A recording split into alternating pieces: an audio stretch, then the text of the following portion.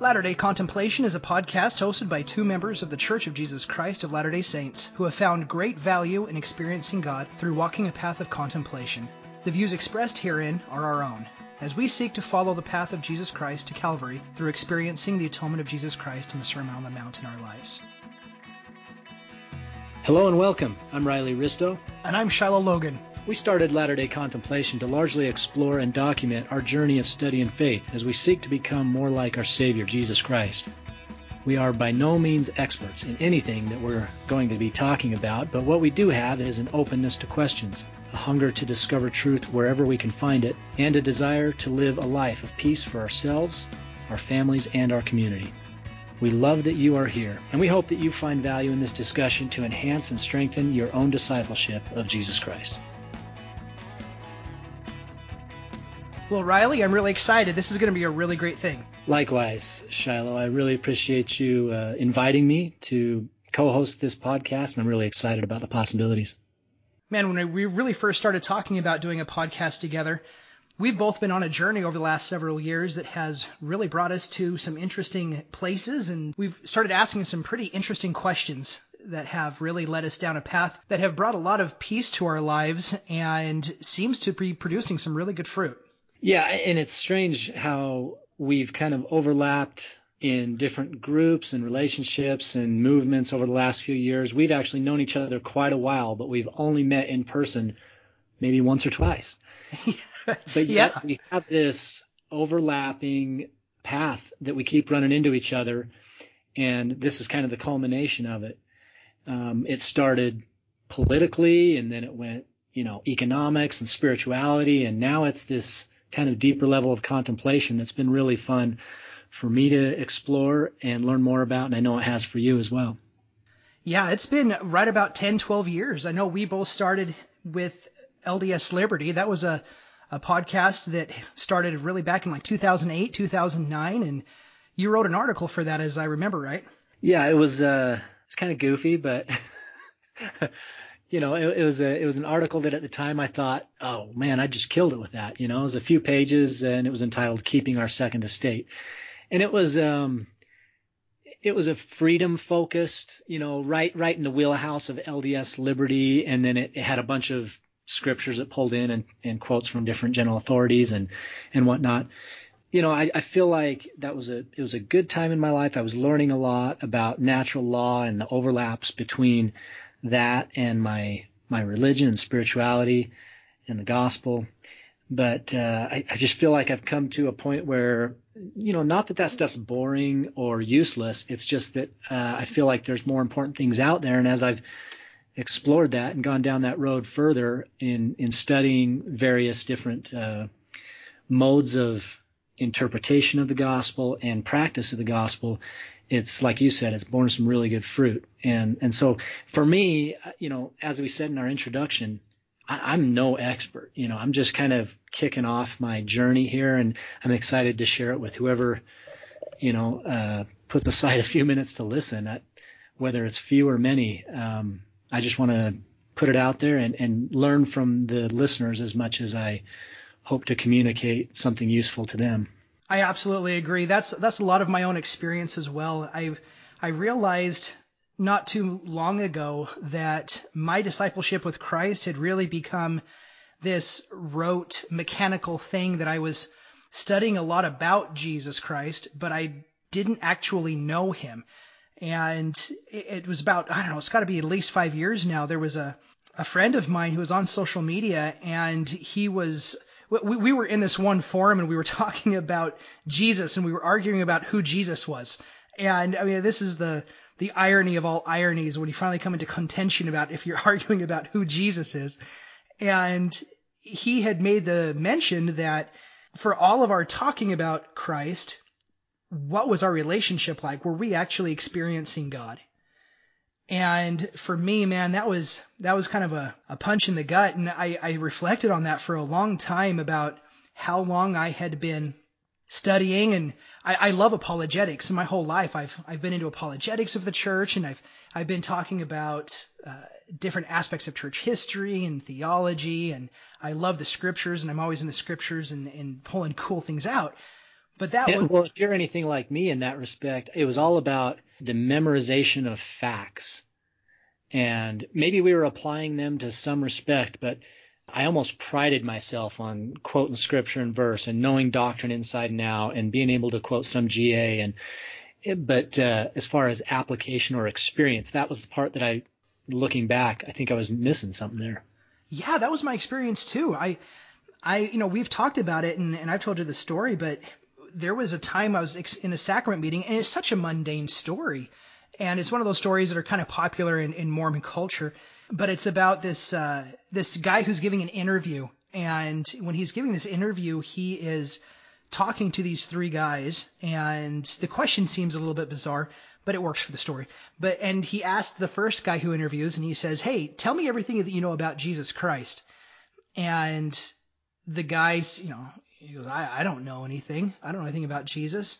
And the interviewer he says, "Okay, awesome. Thank you. Thanks for coming in." And they talk for a little bit more, and that guy leaves. And the second interviewee comes in, and the first question out the gate is, "Hey, tell me what you know about Jesus Christ." To which this guy goes off for like an hour on everything that he knows about Jesus, the history, the scriptures, the context of who and what Jesus was, all of the prophecies leading up, all the prophecies leading afterwards, the formation of the church, just everything. He knows everything about Jesus, and he just downloads for like an hour. And the interviewer is like, "Wow, that's some really great information." And then the third guy comes in, and the interviewer looks at him and he says, "Well, will you tell me everything that you know about Jesus Christ?" To wherein the individual falls to his knees, recognizing that the interviewer is in fact Jesus Christ. And so the third interviewer recognizes who he is. And when I heard that in church, this is the story is much more flowery, right? And it gets you more involved into it. But when I heard that, I started to think that I'm that second person. I'm the second person who was in the interview who's like, "Yeah, let me tell you everything." And you start getting on a roll, and everything that you had studied, and like what you're talking about, I memorized all these scriptures, and I thought it was really good. But it was with that question about experiencing God that I really started wondering in my discipleship, like, if I'm walking down the street and I pass by Christ, would I even recognize him? Towards the end of Christ, when Christ is resurrected, they're towards the end of the story of Christ's mortal journey, and he's walking next to those guys, and they don't recognize who he is, and they're all like, "Our hearts burned within us. How do we not know who he was?" And I'm like, "That's me." I don't know him, and that's really what set me down a different kind of course correct from developing a more personal relationship with the Lord than trying to analytically analyze him and understand him. Well, and if I'm honest with who I am at this point, I feel like I'm just like those guys on the road to Emmaus, those disciples, because not in the sense that I'd had any kind of amazing personal experiences with the Savior, but that, in the same way as you just described, we might not recognize him, but yet there's something inside me, just like it was inside of them, that says, "Stay with us just a little longer. This tastes good. It's sweet. And so I want more of it."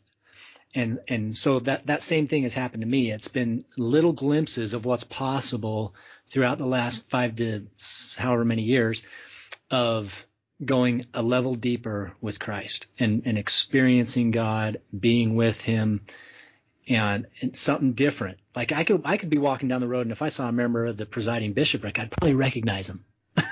Right? But would I recognize the Savior? That's right. In doing what he does and being who he is? I don't know. Right? So I'm in that same camp. And, to kind of get into a little backstory for me, and maybe you want to do the same, Shiloh, but for me, I didn't grow up in the church. I kind of grew up not real religious. We would go to church on Easter and on Christmas, and so I was one of those C&E Catholics that people like to joke about. My family on my mom's side, at least my grandparents and whatnot, very Catholic, very religious, faithful couple, wonderful people, raised a family of 6 and just did fantastic things. But for me, I didn't grow up with it, really. However, my mom had this heirloom red letter Bible, and it was in our bookshelf for a number of years. And when I was about 9 years old, I climbed up there and grabbed it. The front page is an embossed picture of what at least they imagine the Savior looked like. And I opened it up and I noticed there was some sentences highlighted in red. And I'm like, well, those must be special. So I started reading those, and I was just immediately hooked. I was hooked. And of course, anyone who knows anything about a red letter Bible knows those are the words of Jesus. And there's something that was so attractive about those words that just drew me in and hasn't let go. And now it's been, 35 years since that moment, and I'm still chasing the red letters and trying to listen to those. I attended Catholic church for a couple of years on my own, kind of looking for that community of faith, that next part of the religious journey, the spiritual journey is to really interact with people. We're social beings, and a lot of our discipleship is manifested in how we interact with other members of society. And so I was looking for a community, and so I went a couple of years to Catholic church there, and didn't really find the community. I mean, they're great people, I'm sure, but going to church by myself at 16 years old or 17 years old, and there wasn't a lot of people trying to connect with me individually, and I might have just been overlooked and kind of sat in the shadows. It was probably my fault more than anything, but nevertheless, that was just how it played out. And so after that, I was looking at all kinds of different options. I mean, I remember being very attracted to the Baha'i faith for some reason. And I mean, I know the reason, but of all faiths, it's kind of a Middle Eastern religion that is very universal or ecumenical in its approach. It takes truth from wherever it comes from, and many Latter-day Saints will recognize that same approach within our own church, and it's something we hope to exploit a little bit. But anyway, I looked at Baha'i, I looked into Sufism and several non-religious wisdom traditions and whatnot, and eventually, growing up in Utah, you come in contact with enough church members, someone's going to try to introduce you to missionaries, and that's what happened. My best friend at the time, she set up a missionary discussion with me, and the rest is kind of history. And so that's where I've been for the last 23 years as a member of the church. And for a long time, it felt like doing it right meant climbing the hierarchy. And it's been so relaxing and liberating, I guess is a better word, to put that away. You don't need it. I don't need it anymore. I mean, after having served in many different callings and leadership and otherwise, it feels good to try to just be with the Savior and not feel like I have to climb some ladder. Yeah, some of the things you talked about there about your Catholic faith, and I know we're going to come around to this. There's a lot of wonderful traditions in the Catholic faith that I know will come up in a lot of our discussions as far as contemplation is concerned, meditation, and stillness. And I absolutely love that. So I'm really excited for your background there. And one of the things that I think is important, and we'll probably highlight this later on, but my view of Christian brothers and sisters, I think coming from outside the church is pretty wide, especially from a historical standpoint, not just in the present tense, but looking back on history. I look at the earliest Christian martyrs as every bit disciples, way more actually than I am. This is something I would aspire to, would be to live a life of discipleship like they live, those early Christian martyrs. And then going forward, all those very faithful Christians who poured their whole soul into their discipleship, whether it was in a cloister or monastery or even just living regular lives with families like we are. I have tremendous respect for the Christian tradition, no matter what shape it takes, because I feel like where we are now, we owe to our progenitors and those who came before us in terms of practicing Christianity. I love the early Christianity discussions. That has become one of my favorite because I have a lot of love for the ideas of nonviolence that come out of the early Christian faith, a lot of the martyrdom narratives that come there, and how that really pours over and into even modern day scripture. I came to those discussions through studying my master's degree. I decided to get a master's degree in history, and just for fun, and in the process, yeah, just super fun, right? And in the process, I ended up in history, and my thesis was on Mormon nationalism from 1830 to 1900. And in studying that, to study nationalism, I necessarily had to start studying identity. And that's when I first came into this realm of what identity was. I hadn't even considered there were all this stuff written about identity and what that and the power that that has in shaping our lives. And that got me into a discussion of historical analysis of myth and how myth shapes our identities, and suffering and sacrifice and how that forms and shapes, and then how that informs our concepts of meaning and how meaning plays into our lives and informs our belief systems and the way that we interact with the world. And through studying these methods of identity, that's also on the same time I was studying on the other side of, at the same time and on the other side of this discussion, these early concepts of Christian nonviolence. And so everything kind of started working together, and I started applying what I was studying from my master's degree over here with the early Christians, and to see the worldview that they used with their Christianity to be able to live the way that they did, and the discipleship and how that cemented their lives. I just, it's absolutely fascinating to me. And it's, yeah, just like you said, it's one of those things that I aspire to be a Christian like the early primitive Christians were, because man, they went through a lot. Really, yeah, I'm sorry to cut you off. Yeah, I mean, something that we'll explore, I think, in detail and really have some good time with is the myths, stories, and all those things that we build up, the narratives around who we are and the identity of who we are, and deconstructing those has been really enjoyable the last few years, and somewhat not so enjoyable too. I mean, because you give up a sense of who you are to, or at least who you thought you were, to a more primary identity as a disciple of Jesus Christ. And that process is, it's like pulling porcupine quills out or something, right? It hurts. Yeah. But ultimately, by doing it, you're freeing yourself of the ongoing nagging pain of some of those false identities that we need to strip away. So I'm on the same boat. I didn't go the route of you with the history degree. I studied, Babylon and money and finance and all that stuff at BYU of all places. And so, but for me, like many people, I came across, Joseph Campbell and Jordan Peterson and some of these psychologists, and Carl Jung, some approaches to history, spirituality, and religion that incorporated psychology and methods for reading and understanding the scriptures and myths and narratives for what they were intending to communicate. And it opened up a whole field of study for me, and a method of study that has really borne a ton of fruit. And it's led me to incorporate other practices into my study and learning, including Lectio Divina. And that's something I know we want to expand on. Yeah, absolutely. So Lectio Divina, it comes out of the earlier Christian tradition, Clement, Origen, St. John.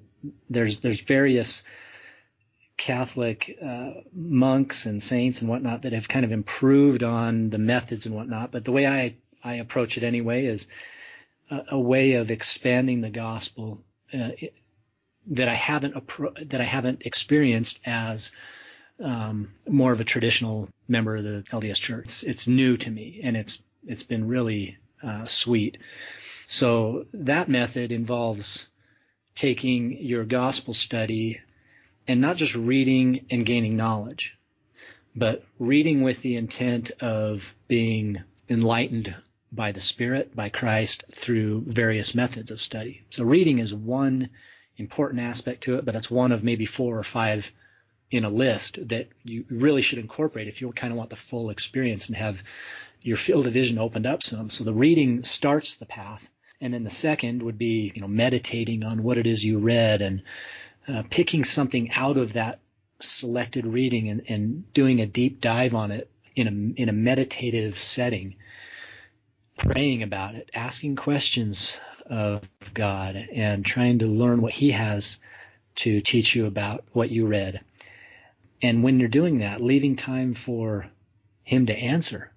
Go ahead and say your amen. But then when you're walking away from that prayer, contemplating and seeing the hand of the Lord in everything that you do throughout the day, and letting Him enlighten you as you keep your eye single and your mind focused. And it's been really enjoyable for me to start that practice a couple of years back and let the scriptures speak to me in new ways. Yeah, when we first started talking about this podcast, I knew it was something that I needed to do, but it is so intimidating to me because I am such a novice at any of this. All this contemplation stuff, this meditation stuff, the Lectio Divina, all of this is so brand new to me that it's kind of scary to even start talking about something when you don't feel like you have a firm grasp of it yet. And that's where I wanted to jump in with doing it. That became the motivation for actually doing this then, because it becomes more of a, let's talk about this while we're doing it, as opposed to, I've already traveled this road, I'm really far down, and why don't you come? Yeah. So it's not like a Lehi moment where I've eaten the fruit necessarily, and I'm like, hey, everybody come here. It's more like, hey, I'm on this path, and this is a pretty cool rod of iron, and the other people who are falling off don't seem to be doing so well. So let's kind of keep on doing this thing together. And that's kind of the imagery I see here, because when I've taken the time recently in my life, because I'm such a novice at this, I've recognized that in my life, I value questions almost as much, if not more so, than I value answers. Definitive answers anyway, right? And I've come to be able to sit with these questions that bring as much joy. And in that process, it's this concept of coming to the Lord with these ideas and asking the Lord, like, okay, what about this idea is right and good, and what part of them am I still missing? And letting the Lord kind of work and mold and shape that idea. And there's sometimes I ask questions that are like the equivalent of asking God if he can create a rock big enough that he can't lift, right? These are questions that I know aren't even reaching the ceiling, let alone the sky. And then there comes times where, man, I can feel these questions forming, and then I ask a question. I get down in prayer and in a meditative state, and I ask these questions, and I feel like they go all the way right to the feet of the Lord. And it's that time I feel like the Spirit's next to me, and the Spirit's like, man, that was a great question. And I'm like, I know. Yeah, that's right. And there's all this excitement. And I know it's a good question because a lot of the times it comes from a place that, like, I know how I typically think. I know my thought process pretty okay. And it comes from a place that's deeper than that. It's the most interesting experience. And the question itself seems to almost come with its own answer or solution. But when I ponder over it or I'm meditating on it, what I've noticed in my life I've missed out on the opportunities the most is, just like you said, a lot of the times when we're praying, we just get right up off our feet and like, that's it. And, in the name of Jesus Christ, yeah, we did our duty and we're off. And, maybe God will direct me down the road. And what I've noticed is that I would pray, and one of my favorite things to pray about recently is, Lord, what lack I yet? And then to sit with that and just in the stillness and the silence and just let that just overtake me. And for me, I've borrowed some of the Thomas Keating approach or the Richard Rohr approach, and I'm content not to necessarily ask a question, but put myself in a state of mind where I know I can be with God and then let him do his work on me. And so I might take that famous scripture and just say, be still and know that I am, and just sit with that. To me, that's a prayer of contemplation that is so powerful, that allows me to get into a state where I know I'm drawing nearer to God. Yeah, I love that. I love that too. I mean, in those moments when you're able to sit with that, something comes. And what I've noticed is a lot of the times when answers do come, because it's not all about questions, answers do come. My typical approach has been, okay, boom, I step up, I jump up, and I start formulating some kind of grandiose plan about how I'm going to fix this. And then nothing really comes to fruition, or I get so tunnel visioned in with what I'm doing and so focus driven that I lose sight of the spirit and of that moment with the divine that I had. And so now I take the time, whenever I'm conscious of it, that when those answers come, or when that prompting comes, or when those answers or the questions manifest, I just sit with it and experience that as a moment in itself. And that has been far more powerful for me in my life in allowing the spirit of that moment to percolate and to exist for the rest of my day.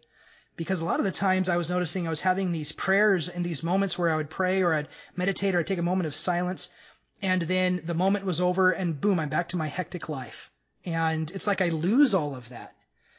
But by sitting with that moment with God in the answer, in the question, that seemed to have this longer lasting effect that has actually gone into deeper parts of my life than before. You know, you and I have somewhat similar paths that led us together. And, you know, one of them is that we took kind of a rationalist approach almost to religion, in that we would incorporate these natural law theories, and economics became a part of our religion, and all this that we met, and we started our relationship in this think tank, this, you know, policy economic think tank called Libertas. Yeah. That was a great opportunity. Yeah, and you know, people might realize who that is connected with. You know, Connor Boyack, and he started that think tank a number of years ago. That was the 10 or so years ago whenever we met. Yeah. And you know, I was director over Free Enterprise or something like that, and then you were a director over Individual Liberty, I think, and there was a couple other guys involved. And all of it to me was a very rationalist approach. It was like, okay, we're going to make sense of this world, and we're going to make this sense that we've made out of it our religion. It's a big part of our religion, right? And the more you read stuff from, you know, like an Ezra Taft Benson or an H. Verlin Anderson, or those kind of very liberty-focused authority figures within the church, historically, you start. That's what pushes you down that path. You're like, yes, this is right. I've got to keep on pushing for liberty and freedom. And one of the things I've come to realize, and I think that you as well, is the further down that path you go, the more you realize you just don't need the circumstances, politically, economically, socially, whatever, to be perfect in order to find communion with Christ. You can find it in any circumstance. And if there's anything that you can learn historically from the early Christian martyrs under very oppressive political regimes, is that you can still have peace. You can still live your faith. In fact, you have opportunities that are far beyond, in terms of living your faith, those who would, when you're living in an oppressive regime versus living in something that's very accommodating. Yeah. When we first started off, I had just gotten out of BYU. I went into BYU with this head that I was going to be involved in politics for the rest of my life because it fascinated me and it made sense. It was rational. You can make sense of the whole system and the structure. And I ended up from political science, and then I went into like international relations, and then I went into economics. I think I switched majors like 5 times. Bless my wife's heart. And I finally ended up in philosophy. And I started to realize that the thing that really drives me, and I know this is not the same for everybody, but I like to know the why of things. And I noticed that political science is the what and the how, but philosophy was the why. And so I studied 4 years of political philosophy at BYU, and I studied the greatest minds, and it was a wonderful experience. And I've told this story before, but it was my last semester at BYU when I was graduating, at the end of studying the greatest minds of political thought and being introduced to those, when I read Neal A. Maxwell's book called The Enoch Letters. And it's a really short book. You could read it on a Sunday afternoon, and it's so easily accessible. And I started to read it and recognized, though, that Elder Maxwell had been a political scientist. He had been in the political world before. And that was one of his earliest professions. And in the book, it started to identify all of the political philosophies that I had been studying. And I don't know if I would have recognized it had I not been studying philosophy for 4 years, but since I had, I started to notice the little nuances that he was pulling out, and he was identifying all of the major political theories and economic theories, and subtly making the point that they are all insufficient to our divine human end of building Zion and to our potential of creating that kind of society. And that was when everything changed for me. when all of the rationalism, because I especially love to study the early American political thought, early American political philosophy, the European Enlightenment. I loved John Locke. He was my boy. And so I read all of that I could, and all the free market economics books and Mises and Rothbard and everybody. Yep. So in getting into that, it all made sense. But once I started to realize that the world is based on a certain set of ideas and assumptions and axioms, and God's kingdom is based on a different set of criteria and assumptions and axioms, and they're not the same thing. Yeah, didn't you feel like Christ was always trying to flip things on its head, right? Yeah. Like he would say, "You have heard it said, but I say," or "The world puts it this way, and I put it this way," and so he's always trying to flip any of the social structures that we've convinced ourselves lead us to Zion, that are the preconditions of Zion. He's trying to flip those on their head and say, "That ain't it. That's not it." That's right. And Elder Maxwell had made a point where he says, don't expect to follow the world's solutions to fixing the world's problems to yield very good results. It's just not the way it works, right? It's like when Hugh Nibley got up in front of the student body and he said, "Here we are, dressed in the robes of the false priesthood," right? Right. I don't know if he was doing some kind of graduation speech to the law school or the business school. I can't remember exactly. Some listener will know, but in any case, the point he's making is that we're entering into an order that is not the Christian order. It's an order that has been thrust upon us by society, and I'm not going to make a pronouncement about whether it's good or evil. It just is. It's what it is. It's society's. He called it the counterfeit. And that's what it kind of feels like, is that, there's a different way of doing things. And we talked a little bit earlier about rationalism. Well, there's the other flip side of that coin is the mysticism. It's mystical, right? We don't have to know all the answers. In fact, it's more about the questions. And rather than try to pin down all the things we think we need to know in order to get somewhere, we need to just maybe take that fruit of the tree of knowledge of good and evil and set that aside in favor of the tree of life, and just live a life where it's okay that contradictions exist. I mean, there were contradictions in the Garden of Eden. Here's one commandment, do this, and then also do this other commandment, or don't do this other commandment, right? There's like an inherent contradiction right off the bat. And they're like, well, what are we supposed to do? And the fall, and maybe I'm getting ahead of ourselves a little bit in terms of future fodder for other podcast episodes, but it just seems to me that it's very interesting that you go from a terrestrial state where there is not knowledge of good and evil that has been partaken of, at least, and by partaking it, you fall to a lower kingdom. But in order to get back, you've got to get back to a point where you're okay with contradictions again. Not everything is going to be so black and white, with me or against me, right or wrong. There's going to be contradiction.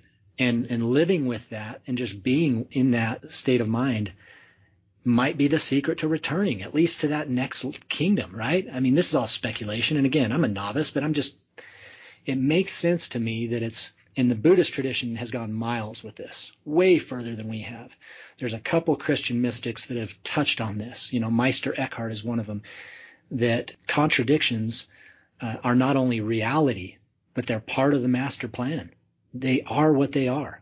Being with those contradictions is a big part of figuring things out. I love that you brought up the plan of salvation. And I don't know, maybe we're getting ahead of ourselves, but I love it. Let's go with it.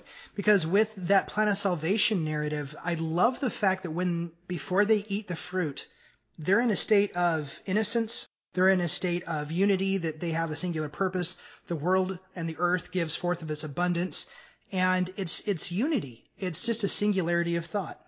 And when the fruit is introduced, all of a sudden now we have opposites. Now we have good and evil. It's the fruit of a tree of knowledge of good and evil. So all of a sudden you enter a space of unity and of oneness and wholeness. And now you are now entering into a dualistic world where you know things, but not because of what it is, but because of its comparative value between good and evil. Right. And it's into that. You only know things in relation to their opposite. good and evil, virtue and vice, health and sickness, rather than knowing things as an experience in the present moment. Exactly. Exactly. So we enter into this, and so this is where Father Lehi is in the Book of Mormon when it talks about having to have opposition in all things. In this celestial world, that's where we're born into. That's by nature of the fall.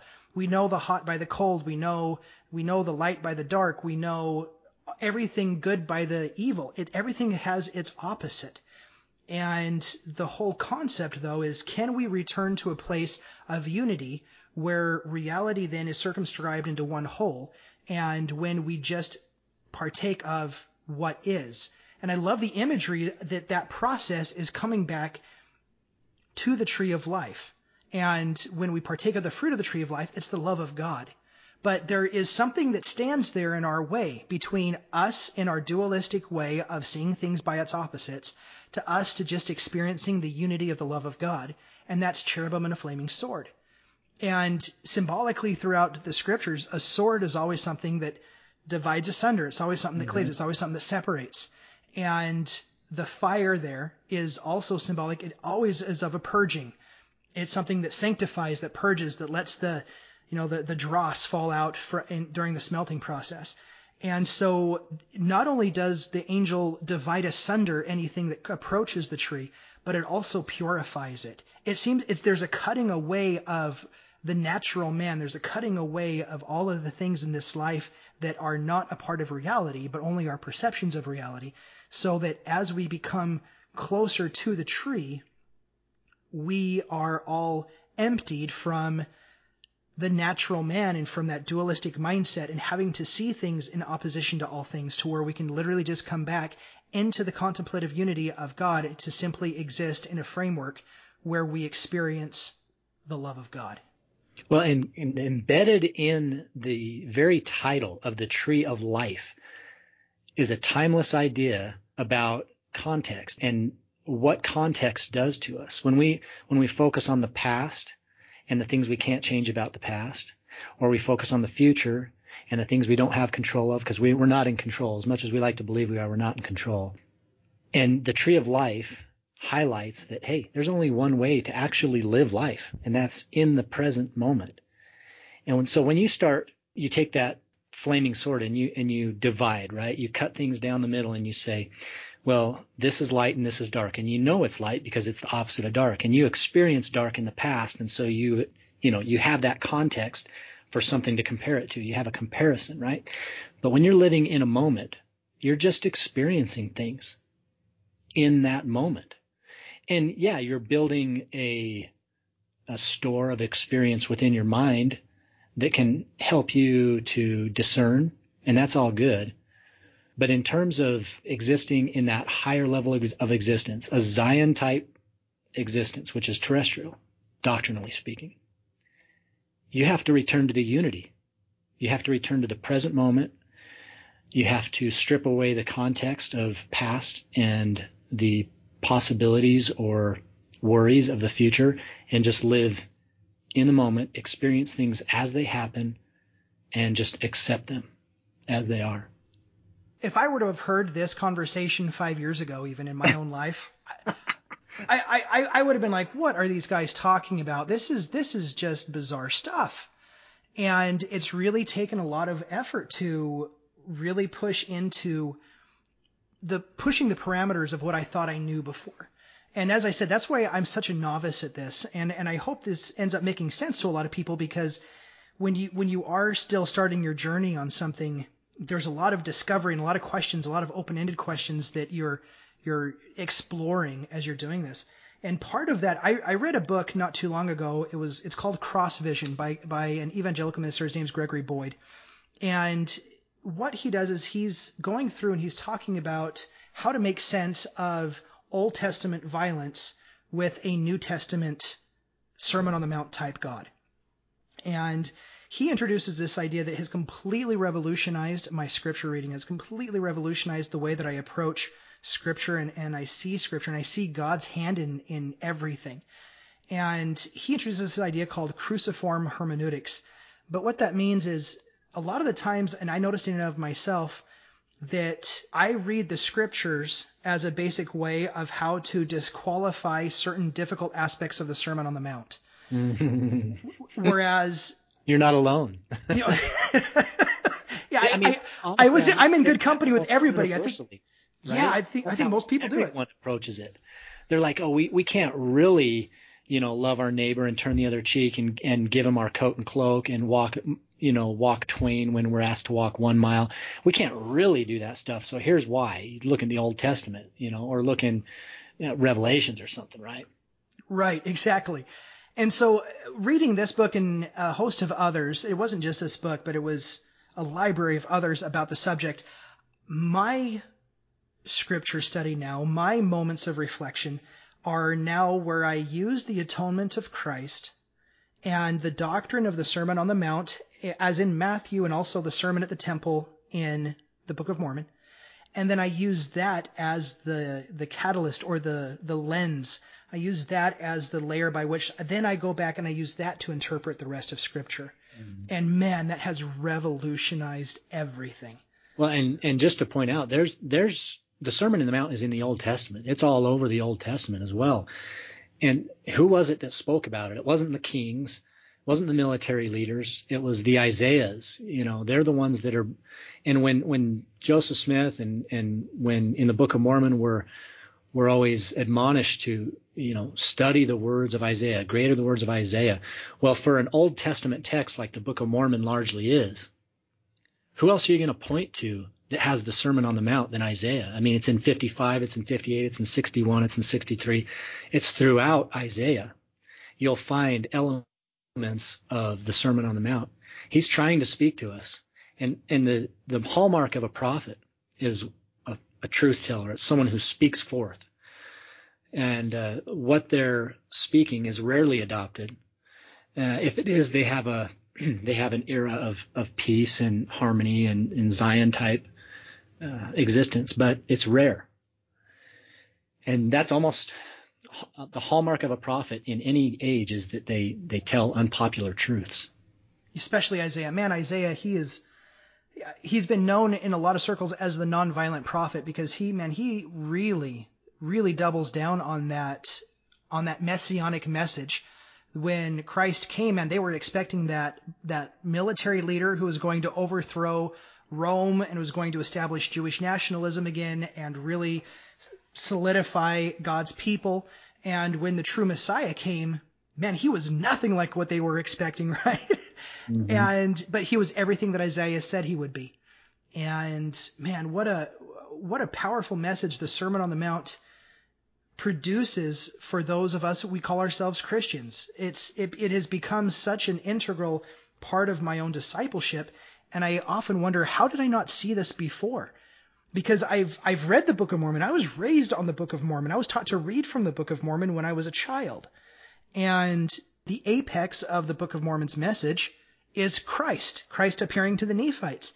And what does Christ tell the Nephites? The very first thing when he comes, what's the very first part of the sermon that he gives them? Is there at the temple, and it's the Sermon on the Mount all over again. So if I'm finding it in the New Testament, and if he's giving the exact same message in the Book of Mormon, and the Book of Mormon is that important message of Scripture for us, there's got to be something important about having it in both places.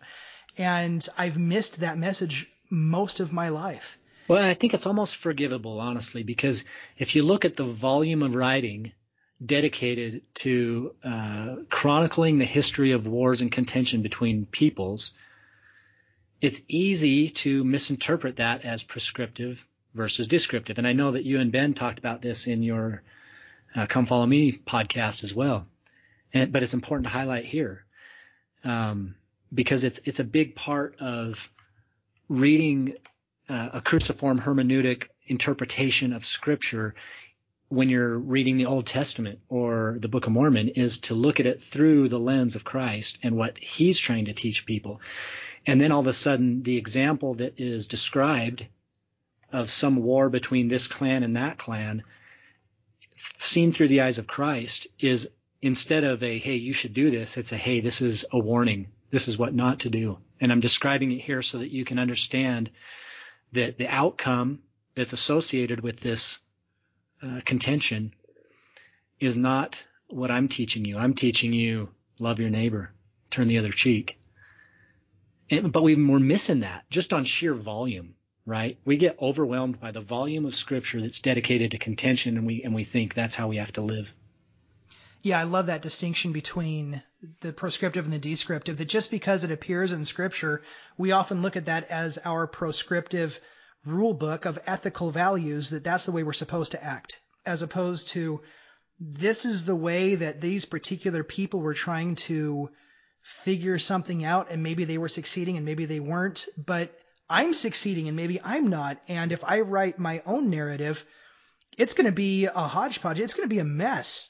I already look back on journals that are things that I've written in my own life, and it's already a mess where I can see my spirituality and the arcs and the dips and the turns and the times when I'm doing really well and I'm not doing really well. And I know that, but if I were to ever just hand that over to future generations and I didn't put those caveats in there about this is what I was going through, it would be indiscernible. I would look like a crazy person sometimes. And so I think with scriptures, we miss that proscriptive and descriptive distinction a lot. And I think that's going to be a really neat thing for us to pull out there, because in a sense, we can only really do that, I think, in a correct way if we're using the Sermon on the Mount and the atonement as the objective reference point in gauging how that's supposed to work. And if we take and rank order, I know that that's a little formalistic for my liking as well, but if we rank order the most important messages of all Scripture, you're going to put the words of Christ right at the top. I sure hope so. And then from there, you might work down, right? But just by doing that simple act by itself, putting Christ at the top, then there's no more excuse to say, well, yeah, but there was this one time when Elisha sicked the 2 she-bears on 42 youths and killed them all. So what does Christ have to say about that? Put Christ at the top and let him tell you exactly what he has to say about that. And it's quite obvious. And so you then can contrast and say, well, one of these is doing it right and one of it is not. And it's a very easy decision at that point. But we're always trying to justify away the Sermon on the Mount. We're trying to explain it away by the existence and example of lower beings, if I can be so bold, right? Yeah, I like the way you put that. It is hard. We do justify it away because it requires a complete shift in everything that we are. And when I look at the way society is going today, and I see that nothing society has produced and nothing society has created is really aiming at fixing the problems that it caused, there has to be something different than just reinventing the wheel. There has to be something different than just keep on doing the same thing we've been doing over and over again.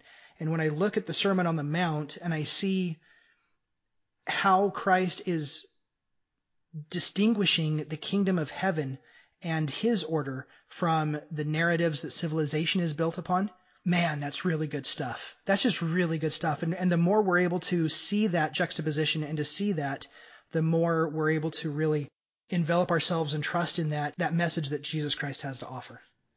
So I think people listening are like, what are these guys talking about? They're just rambling on so many different subjects. But I guess what we're trying to do here, from my perspective at least, is to introduce the kinds of topics we're going to be diving into in further episodes, in subsequent episodes.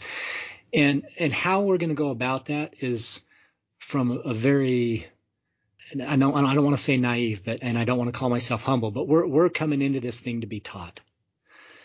I'm here to learn. Shiloh's here to learn. And I think that through enough discussion and bouncing things off each other and off listeners, and we welcome feedback, please, any feedback at all, we're open and we'll incorporate into our following episodes. So that's really important, is to hear back from anyone listening. But how we're going to go about this is from a standpoint of humility. We're just trying to understand things and grow and be present with God in whatever methods we can use to do that. There's an openness that we both have in wanting to do that, and a hunger to continue to discover truth and build upon the things that we've already been taught within our own faith tradition. I'm excited for the opportunity. We've got so much material that we can dive into, and we're gonna get laser focused in each episode, but I think this has been a good overview of what we're trying to accomplish. Yeah, it's really hard to be able to create a single narrative about what this is going to be. And I like that we have touched on a lot of different subjects that are under the envelope of this peace studies movement, and something that we would like to create a discussion about. As I've noticed, there just isn't a discussion about any of this really going on. And it really seems like this is a really good time to start this kind of discussion. Well, let's talk about the timing of that, right? You and I are on the front end of learning and growing, a couple years in, but there's so much material, so much to learn. We're diving in and absorbing as much as we can. But what a unique opportunity, and what an opportunity has been presented to us at this moment in time, going through the turmoil of a worldwide panic, not to speak one way or the other about, the merits of that, but basically just to say the timing of it couldn't be better. Our prophet, President Nelson, at this time is telling us over the last year, I want you to become more independent in your study and in your practice and in your discipleship. I want you to minister and serve those upon prompting, not upon assignment. And I want you to do it from the standpoint of the Spirit and let the Spirit lead you. I mean, when you take all of these factors and you add them up, and then the fact that we've been in home church now for a couple months and learning how to be self-directed in our discipleship, rely upon a network of people that we choose. It's not geographic. And so we're trying to do something just a little different in bringing together sort of a haphazard congregation, if you will, around the idea of peace and contemplation. And we're really excited because I think that people are hungering and thirsting for this type of information wherein they can really augment and improve upon what they already know to be true. And we hope that's what we accomplish. We're here to build faith, not tear it down. There are approaches to that we think are unique, novel approaches, but that will be our goal the whole way, is to increase your faith in Jesus Christ. I love the video from President Nelson when he's on a plane and the engine goes out and he thinks he's heading down to a sudden death, and he notices that there's another passenger who is obviously very distraught and is crying loudly, and he says that he fully will believe that was the end. That's where he was going to meet his maker. And the peace that came to him in that moment, that whatever happened, and that he knew what was there waiting for him. And I even saw another video of him when he was there with his wife. This can't have been more than a month or two ago, where he said, whether I'm on this side of the veil or I'm on the other side of the veil, he goes, it doesn't matter. I'm just excited for, to keep on working and doing what I'm doing. And his wife kind of nudged him and he says, well, we care. Right. Right. And he's like, well, yeah, I get that. And so that's the kind of peace I strive for. So when we talk about this Latter-day Peace studies, this isn't about just going out and creating world peace, because as you and I have been involved in politics, and that's where the political discussion came in, we've noticed that there really is no solution in the political world. We can try to work out and hammer out a few details there, and there are a lot of really good people doing a lot of really good things there. But ultimately speaking, we're not going to find peace in the world. That's not the peace that Christ came with. He offered us a peace that's not of the world. And it is a type of peace that, if experienced, will revolutionize the world. Well, and we don't have to earn it. He says straight up, peace I leave you, my peace I give unto you. Not as the world giveth, give I unto you. The kind of peace we try to achieve through our own efforts is in the political realm. It's in the social engineering realm. It's, that sort of thing. That's not the peace of Jesus Christ. That sort of peace that he's highlighting is already here. It's with us right now. The kingdom of God is among us, and his peace is among us. And so for us, it's a matter of just absorbing it, to experience it, to let it be part of our lives, because we crowd things out all the time. We live in 90% of our lives, we live in past and future. And there's so little time spent enjoying the peace of the now.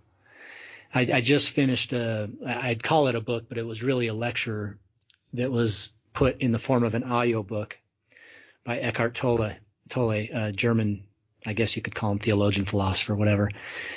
And it's called Living a Life of Inner Peace. And the whole sermon, the whole 5-hour, whatever it was, sermon spoken to a crowd was about trying to get people to strip away their obsession with the past and the future and enjoy the peace of the now. There's other faith traditions that are way ahead of us on this, and we can learn so much from them. And I'm excited to discuss those and learn from others that are experiencing that. But for now, I think it's enough to just say it's there. It's for the taking. We can have it right now. You've talked a lot about the now. What I love is Christ is telling us the same thing. In the Sermon on the Mount, Christ comes along. He's like, listen, take no thought for your life, what you're going to eat and what you're going to drink and what you're going to clothe your body. There's more to life than that. He's like, think about the birds. Think about all the fowls of the air. They're not sowing. They're not going out. They're not reaping. They're not gathering. They're not storing food away. He says, but our Heavenly Father takes care of them. And if our Heavenly Father takes care of them, how much more can He take care of us? And now this isn't a call for us all to quit our jobs and to stop thinking about our futures and to whatever we're doing. But this is a call that we start to live mentally and spiritually more present in our daily lives. And by doing that, we lose incredible amounts of anxiety, stress, panic. A lot of that fades away because things outside of our control, things outside of our world that we can't fix and that we have no power of, that we feel a sense of powerlessness about. Most of us, we don't have a say in how that's going to function and how to control those things. For my efforts, I'm not going to change the whole pandemic situation. What I can do though is I can bring peace to my own life. I can bring peace to my family's life, and I can touch those who are within my circle of influence, as it were. Well, here's the $64,000 question, Shiloh. You've been on this path now for a little bit. What are the fruits? It's absolutely amazing because while I notice it, just like President Nelson, that's why I brought it up, as there is so much panic and fear around me, I might get the flu. I might get it bad. Whatever the potential is of me losing my life, that is a real possibility, as a real probability that I might have to deal with that at one point. I haven't had it yet. Hopefully I never will. Hopefully my family never will. And I pray for those who are affected by it. But in this particular place in my life, I am at a complete peace. I have no fear and I have no worry or concern about it. And that has largely come because of work that I do in prayer and in meditative moments, because it just has this weird, I call it weird, it's glorious, this presence that comes that settles and rests and takes away the fear and the panic of the world. I've never been an anxious person, never been plagued with, those kind of, I guess, psychological demons or whatever. I know how prevalent it is, though, because it's all over my family. We have all kinds of addictions. We have all kinds of things that beset my family in mental health wise. And so I sympathize, I empathize with those that experience that. I really, it's hard for me to sympathize because I don't experience it. However, like anybody, I do experience stress and I have occasional anxiety and I have moments where I'm up and down. So I know what it feels like to some extent, not the, kind of the critical or more marked experience of those who, really struggle with this. Nevertheless, for me, what I've noticed is those things, even the small amounts of stress, anxiety, depression, up, down, whatever, even the small amounts of that, they're just largely gone. I have had zero zero anxiety about COVID-19 or any other circumstance that might be surrounding that lately. Zero. People ask me how I'm doing. Never better. Never better in my life. To borrow a Buddhist term, I'm so zen about things. I'm fine. And it's because I know that this is a tangential experience right here. It's temporary, right? The long view of things is that he's always with us, whether in our down moments, our up moments, whatever, he's right there. And so we can experience that even in the worst of circumstances. If there's a lesson that comes out of reading about the early Christian martyrs, it's that we can have peace and comfort. And we've talked about this Maximilian, Saint Maximilian. You posted a couple days about his story. And for those listening, please go read the story of Saint Maximilian, early Christian martyr, conscripted to serve in the Roman army like all young men were, and which is still the case in many countries, including ours, by the way, conscripted to serve in the military against his will, because that's not something Christians did in the early church at all. And he flatly refused, knowing full well what the consequence was. So the Roman soldier that was trying to force this upon him, to have him take the signet and wear it and become a soldier, his name was Dion, and he flat out told Dion to his face, I'm not going to do it. I'm a Christian. I won't serve. And that's not to cast aspersions on other people. I'm not in the business of tearing down, the military or whatever. I'm not going there. I'm only pointing out the simple reality that the early Christian martyrs, early Christians, generally speaking, did not and would not serve in a military capacity. So Maximilian, with perfect peace and a clear conscience, goes to his death that very moment, beheaded in front of his father and family. And not only he, at the very end, expressing a full peace with where he was in his life, having his life cut short at a very young age, but his father as well, thanking God that he was able to witness his son expressing his discipleship in such a powerful way, and then going to his Maker where he would rather be. I mean, I don't want to go any sooner than I need to. I want to be with my family. I think that, I want to be here. Nevertheless, if it happens, it happens. I'm perfectly at peace.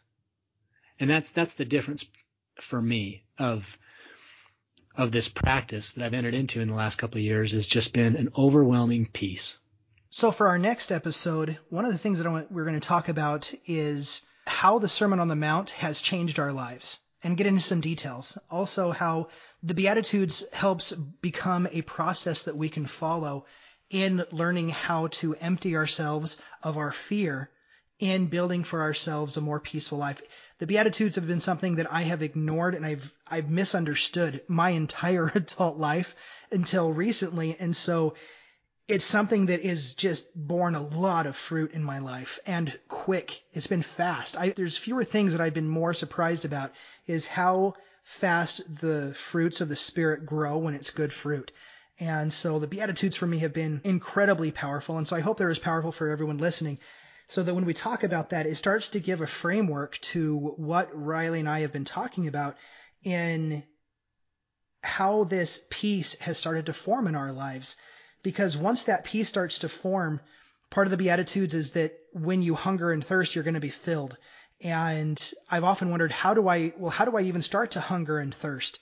And those questions have, at least preliminary answers. And so it's going to be fun. It's going to be fun. We're going to have a great discussion next time. Well, Shiloh, it's been great conversing with you, and I'm so glad you invited me to do this. I'm excited for the prospects going forward, and we invite all listeners to please give us any feedback, positive or negative, ideas, topics that you'd like us to discuss. If you want us to reach out, or you have contacts with a guest who you think would be good for our show, let us know. We're open to suggestions, and we're excited to interact with you as well. Absolutely. Well, until next time, I'm Shiloh Logan. And I'm Riley Risto. Thanks for listening. Bye-bye.